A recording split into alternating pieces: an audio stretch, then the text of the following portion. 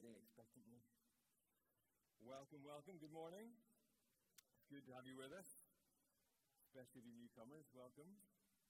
Not that the rest of you are welcome. You're all welcome here. And also just to say thank you for bearing with us through all the renovations. You've noticed that strange wall went up. That's temporary. That'll come down while they're taking away that staircase. And those eagle eyes will have noticed the big metal tube at the back is brand new. The heating is being installed. So maybe even next week we might have brand new heating and insulation working. Pretty exciting, pretty exciting. And Dave and Rosie land this week as well. I think Dave Felly, a friend to the church, a lot of you know, they'll be here this week. So we might even get Dave to break a bottle of champagne in the heating system and start it next week to inaugurate it. But anyway, he might break it, yeah. Anyway. I'm Ollie, one of the leaders here.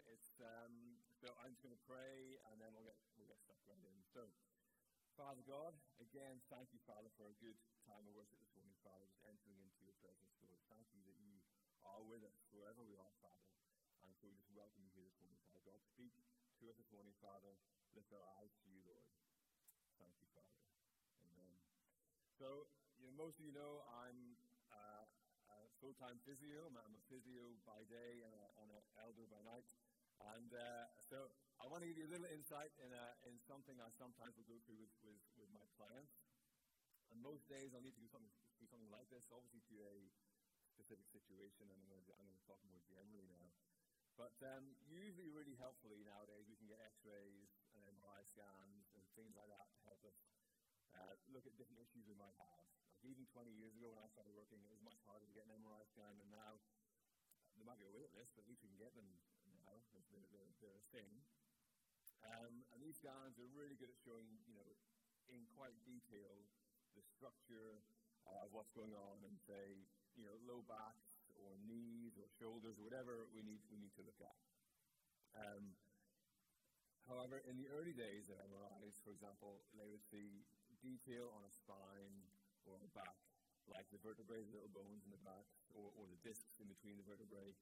And they might show that these discs were degenerate or a bit worn.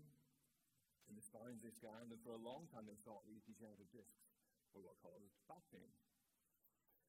But the more and more scans they did over the years, the more and more they realized that almost all adults they scanned had degenerative discs. And so if almost all adults they scan have degenerative discs, but only a few people have back pain, maybe the degenerative discs aren't what's causing the back pain. You with me?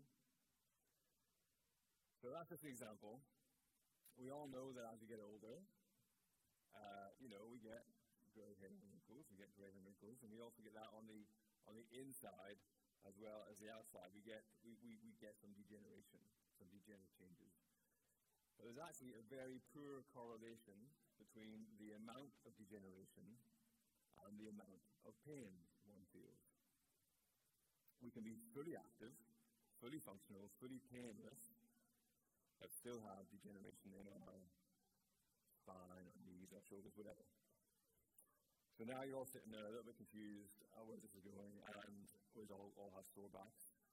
So therefore, what's causing the pain, I guess, is the question. Well, that's probably why I have a job, and that's my job to figure it out as a physio. And so that's why this morning I brought some business cards to leave at the desk at the back there, and I'm basically done. So it's great. Thanks for coming, and we'll see you next week. Wouldn't that be brilliant? I think I get fired from preaching ever again. Finish there. All right. So we've got a couple of slides to run through quickly. The first slide is a photograph of someone. Who here knows who that is? And you can't say Ed because it's written on his bib. I'll give you a prize if someone knows who that is. Okay, this guy, nice guy. I'm glad nobody knew who it was. I don't have a prize. Anyway, this guy is called Ed Whitlock. He's actually an English guy, not that matters. He lives in Milton, Ontario. And he is a prolific world record breaker. Has anyone here run a marathon? Surely I include this guy. Someone's run a marathon. Nobody? Okay. Well, I was going to ask what your time was. Anyway, a sub 4-hour marathon is pretty good for an amateur. Ed started running in his 40s. He was the first 70-year-old to do a sub-3-hour marathon. He ran the fastest ever marathon for a 75-year-old. He broke the world record for a marathon run by someone over 80, and then also over 85. He's the fastest marathon runner for his age in history. And at 85, he's still running a sub-4-hour marathon, which is decent for someone like me. I've never even done one. And I don't think I could do a sub-4-hour marathon. And at 85, he was doing that. Think of someone who you know who's 85, and think of them, can they run a sub-4-hour marathon? Here's my point. He was diagnosed with severe arthritis or severe degeneration of his knee. And he still ran marathons, and he still set world records. All right, next one. Who recognizes this person? There's no prizes for this one. Right. The fastest ever human recorded. Just like amazing, unbelievable. I could not believe what I was watching and I watched him set that world record. It was just phenomenal. Did you know that Usain Bolt has a spinal scoliosis, which is like a curve of the back? So why am I telling you these stories? What's my point? Well, even with injuries, old injuries, degeneration, chronic issues, you can still be functional and active and even do amazing things physically and in your Christian life. And there's my tenuous link. And in your Christian life.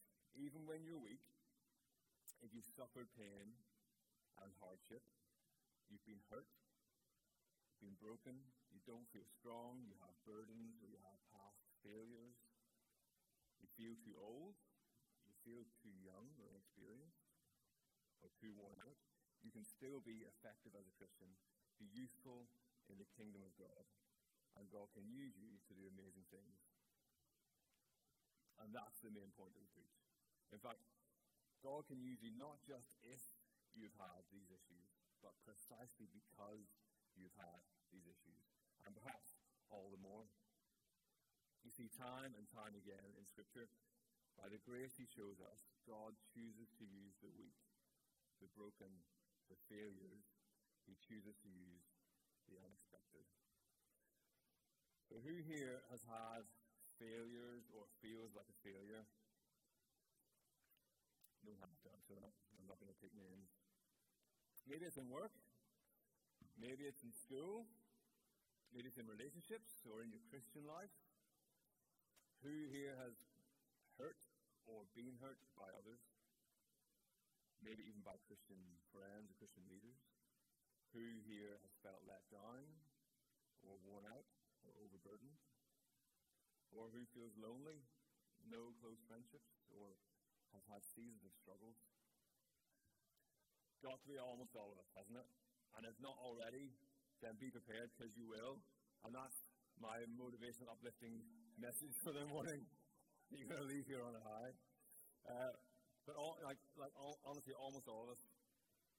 Again, we must know that God wants us to come to Him. And He is with us. And He can help us in our weakness. He can use us and work in us and through us. So we're going to consider a few Bible characters. And so we're going to run through these reasonably quickly, so stick with me. If you have your Bible, you have to have fast fingers. We're going to consider some obvious ones. I'm not going to put any smart moves here.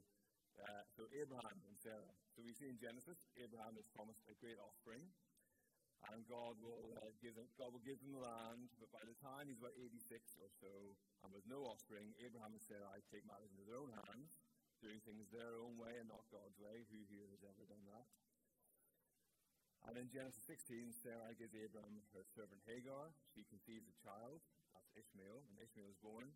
But even after this apparent lack of trust in God, God still uses Abraham.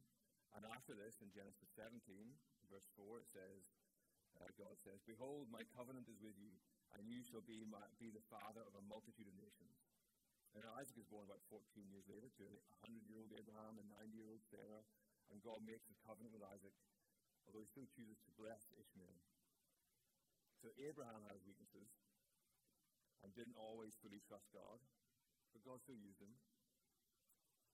Arguably, God chose to use Jacob, So even though Jacob was deceitful, we see that in Genesis 27, Isaac, now an old man with failing eyesight, and his sons, you guys all know the story, his sons were Esau the eldest and Jacob the youngest. And knowing that Isaac was going to bless his eldest son Esau, Jacob and his mom conjured up this trick to trick Isaac into giving Jacob the blessing instead. So they dressed him up in Esau's clothes. They put goat skin on him to make the blind father think it was Esau. And they lied to Isaac. And Isaac even said to Jacob, "Who are you?" And Jacob lied to him and said, "I am Esau, your firstborn." So in Genesis 27, verse 35, it says, "But after he had done the blessing, he spoke to Esau, and Isaac said, 'Your brother came deceitfully and has taken away your blessing.'" See, God used and blessed Jacob, even his deceit. And kids, I'm not advocating that you start being all deceitful. Moses, that great man of faith, that leader out of Israel, that leader of Israel out of Egypt. If we look at Exodus chapter 4, we see Moses certainly didn't feel qualified for the job that God was asking him to do. Do you sometimes maybe feel that way? You don't feel qualified? You don't feel good enough at something? Maybe it's church life, maybe it's preaching, maybe it's life group leading, maybe it's serving in different areas. Maybe you felt called by God once, somehow, but maybe you convinced yourself after a while, maybe he didn't really speak to me, he didn't really call me, he wouldn't call me. Anyway, we see that Exodus chapter 3, verse 11, Moses says, "Who am I that I go to Pharaoh?" Basically saying, I'm not good enough to go to Pharaoh. Chapter 4, verse 10, "Oh my Lord, I am not eloquent. I am slow of speech and tongue." And finally in verse 13, he says, "Oh my Lord, please send someone else. Can't you send Aaron instead? He speaks better than me." Moses didn't want to do it.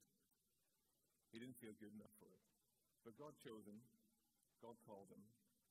And even in your inadequacies and your insecurities and your insufficiencies, God can call you and use you. And don't forget what happened in Exodus chapter 2. Does anyone remember what happened to Moses? The craziest thing about Moses in chapter 2? What did he do?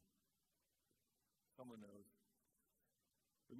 Why might we think he's not a good choice by God to be a leader? He was a murderer. He murdered a guy. And God still chose to use him. I won't ask if that applies to any of you. Samson. The story of Samson again shows God using flawed people. Sometimes we think seriously flawed people. You know the story. Physically incredibly strong, beautiful hair, many weaknesses of character. And still, even in his death, God used him to defeat the enemy. It says in Judges chapter 16, verse 30, "And Samson said, 'Let me die with the Philistines.' And he bowed with all his strength, and the house fell upon the Lord and upon the people who were in it. So the dead he killed at his death were more than those he had killed during his life." When Samson was at his weakest, he was the most effective. God used him the most. When Samson was at his weakest, he was the most effective. David, famous one, you all know this. King David, God's chosen leader, called him a man of faith, called a man after God's own heart. Yet, he committed adultery with a woman called Bathsheba, who became pregnant, and then to cover up a sin, he arranged for her husband to get killed in battle. He doesn't look like such a good leader, does he? And yet David repents. God forgives. And although David still has to live with the consequences of sin, that's a whole other message. He is forgiven, but forever changed and weakened. Yet God still chooses to work through him. All right, let's skip forward a few hundred years to the disciples. Were they strong? Were they amazing? Well, let's consider Peter, the rock God will build the church upon. And again, you know what I'm going to say. What did Jesus say Peter would do? "Before the rooster crows, you will deny me 3 times. And what did Peter say? "Even if I must die, I will not deny you." side of that hill. And what happens? Matthew 26, Peter denied knowing him 3 times. And yet, God still chose to use him to build his church. And listen, there's loads more in the Bible. I picked the obvious ones. We'll just do one last real quick one. Paul, who persecuted Christians, almost certainly had them killed, who hated Christians enough to watch them be stoned to death, possibly took part in stoning himself. And yet, what am I going to say? God uses Paul in a great way. And through a great conversion, Paul helped build the early church. And writes about half of the New Testament, which we read most weeks here. So I'm not sure if any of us have weaknesses or past sins or past hurts or sins done by you or sins done to you, challenges we face that compared to the ones we just read. And like I said, there's those other examples. But we must be encouraged by these examples, that even with our baggage, even with our weaknesses and our mistakes and our brokenness, our past sins, our past hurts, our insufficiencies, our inadequacies, God can and will use us. In fact, perhaps He can and will use us all the more because of our overwhelming realization that we're not good enough. We're not sufficient in and of ourselves. Last week during worship, Kelly brought a word. I didn't ask you, Kelly, but I could share this. Kelly brought a word during worship last week about being ashamed.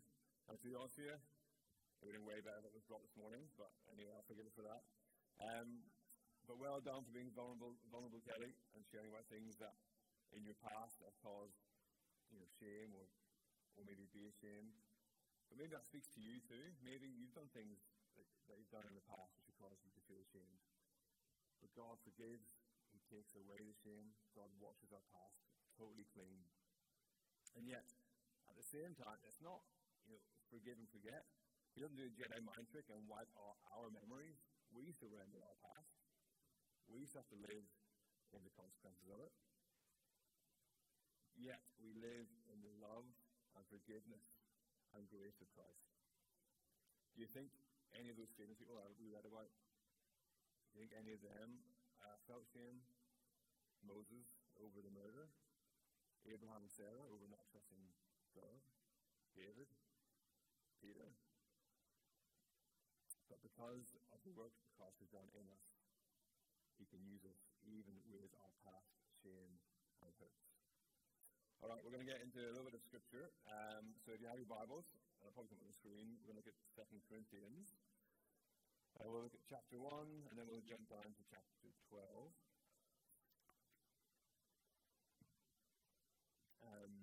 So chapter 1, verse 3 says, "Blessed be the God and Father of our Lord Jesus Christ, the Father of our mercies and God of all comfort, who comforts us in our affliction, so that we may be able to comfort those who are in any affliction with the comfort with which we ourselves are comforted by God. So as we share abundantly in Christ's sufferings, so through Christ we share abundantly and comfort too." Lots of comforts in there. You see, broken people recognize that they need God's help. It's because we have had struggles, hurts, afflictions, and because God has comforted us that we can help those around us. If we stay with Paul and jump down to chapter 12, the second part of verse 7 says, "Therefore, in order to keep me from being conceited, I was given a thorn in my flesh, a messenger from Satan, to torment me. 3 times I pleaded with the Lord, take it away from me. But He said, my grace is sufficient for you. My power is made perfect in weakness. Therefore, I will boast all the more gladly about my weaknesses, so that Christ's power may rest on me. That is why, for Christ's sake, I delight in weakness, in insults, in hardships, in persecutions, in difficulties. For when I am weak, then I am strong." And there are a couple of things there. And again, it's the whole message in itself, but why was Paul given a thorn? Well, verse 7 it says, quite plainly, so that he wouldn't become conceited, which is kind of like being very proud or very vain. I'm not fully sure what the thorn is, and again, that's not the point today. The point is, God gave or allowed this thorn for a reason, and although the grace, and through the grace and power of God, it enables Paul to be content and even delight in hardships and difficulties, or calamities. One translation says calamities. Who can you delight?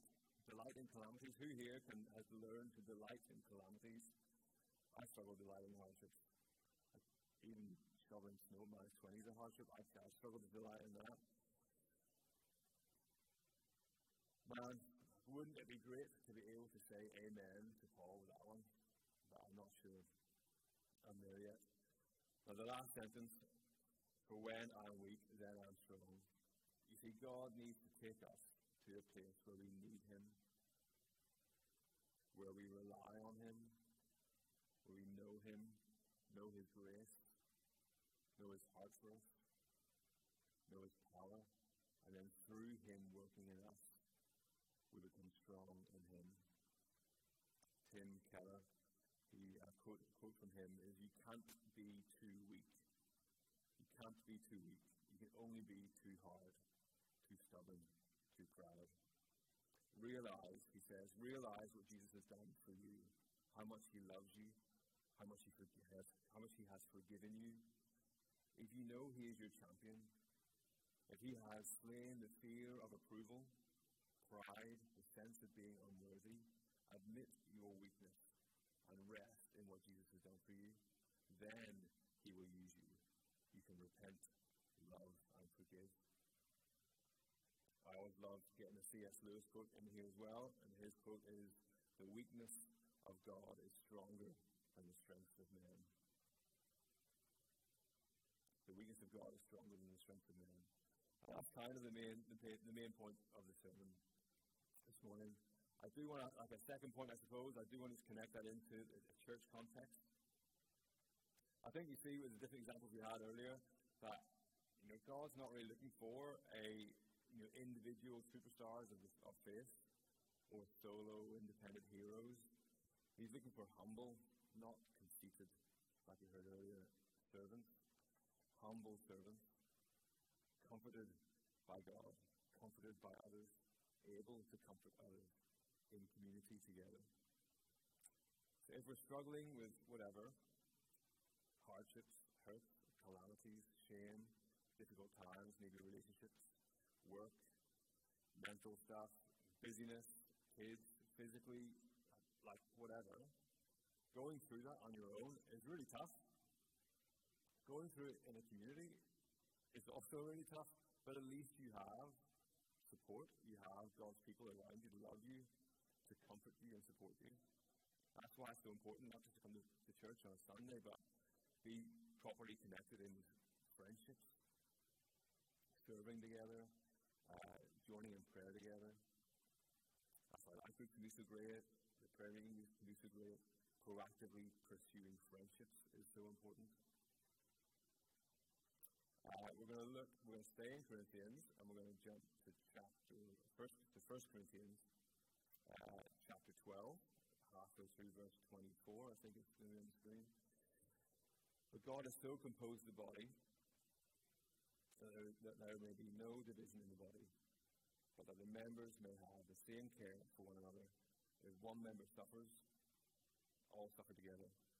If one member is honored, all rejoice together. And that's the body of Christ. You, me, all of us are part of the body of Christ. We all have a part to play. We're all useful, perhaps at different things.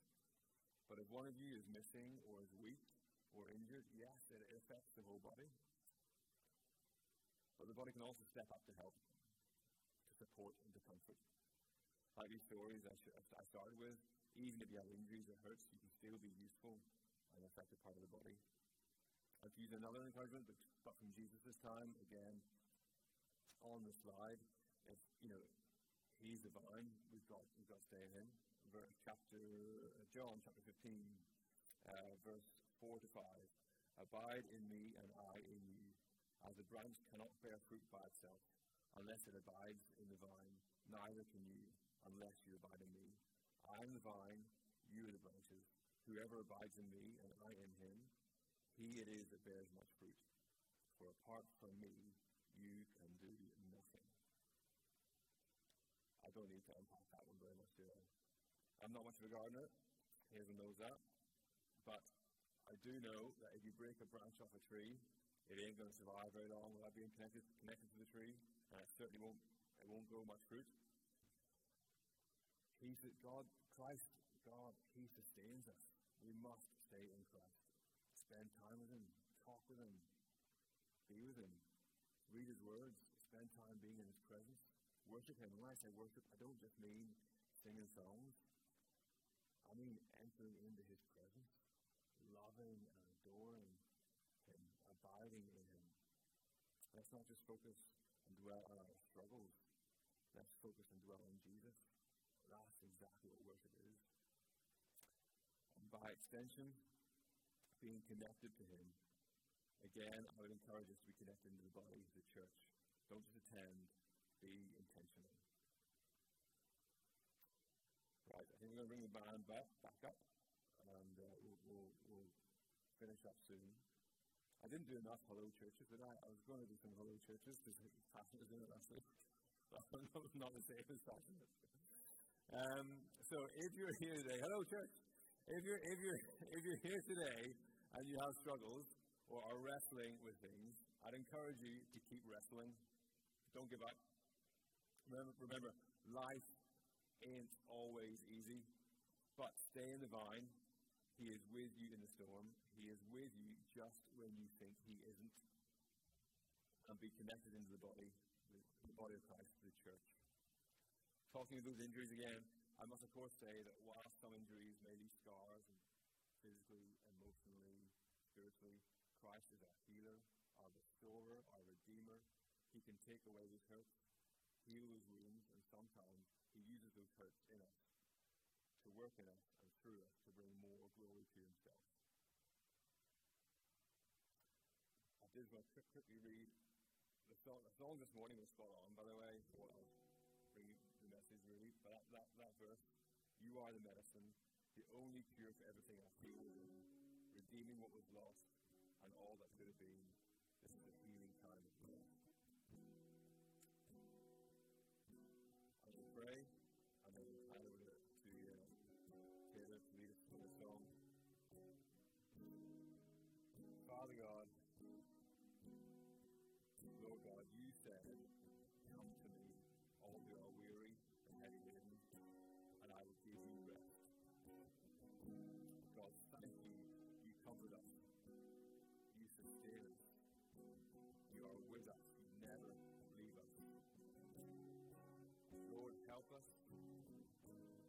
in our weaknesses, in our challenges. Lord, use us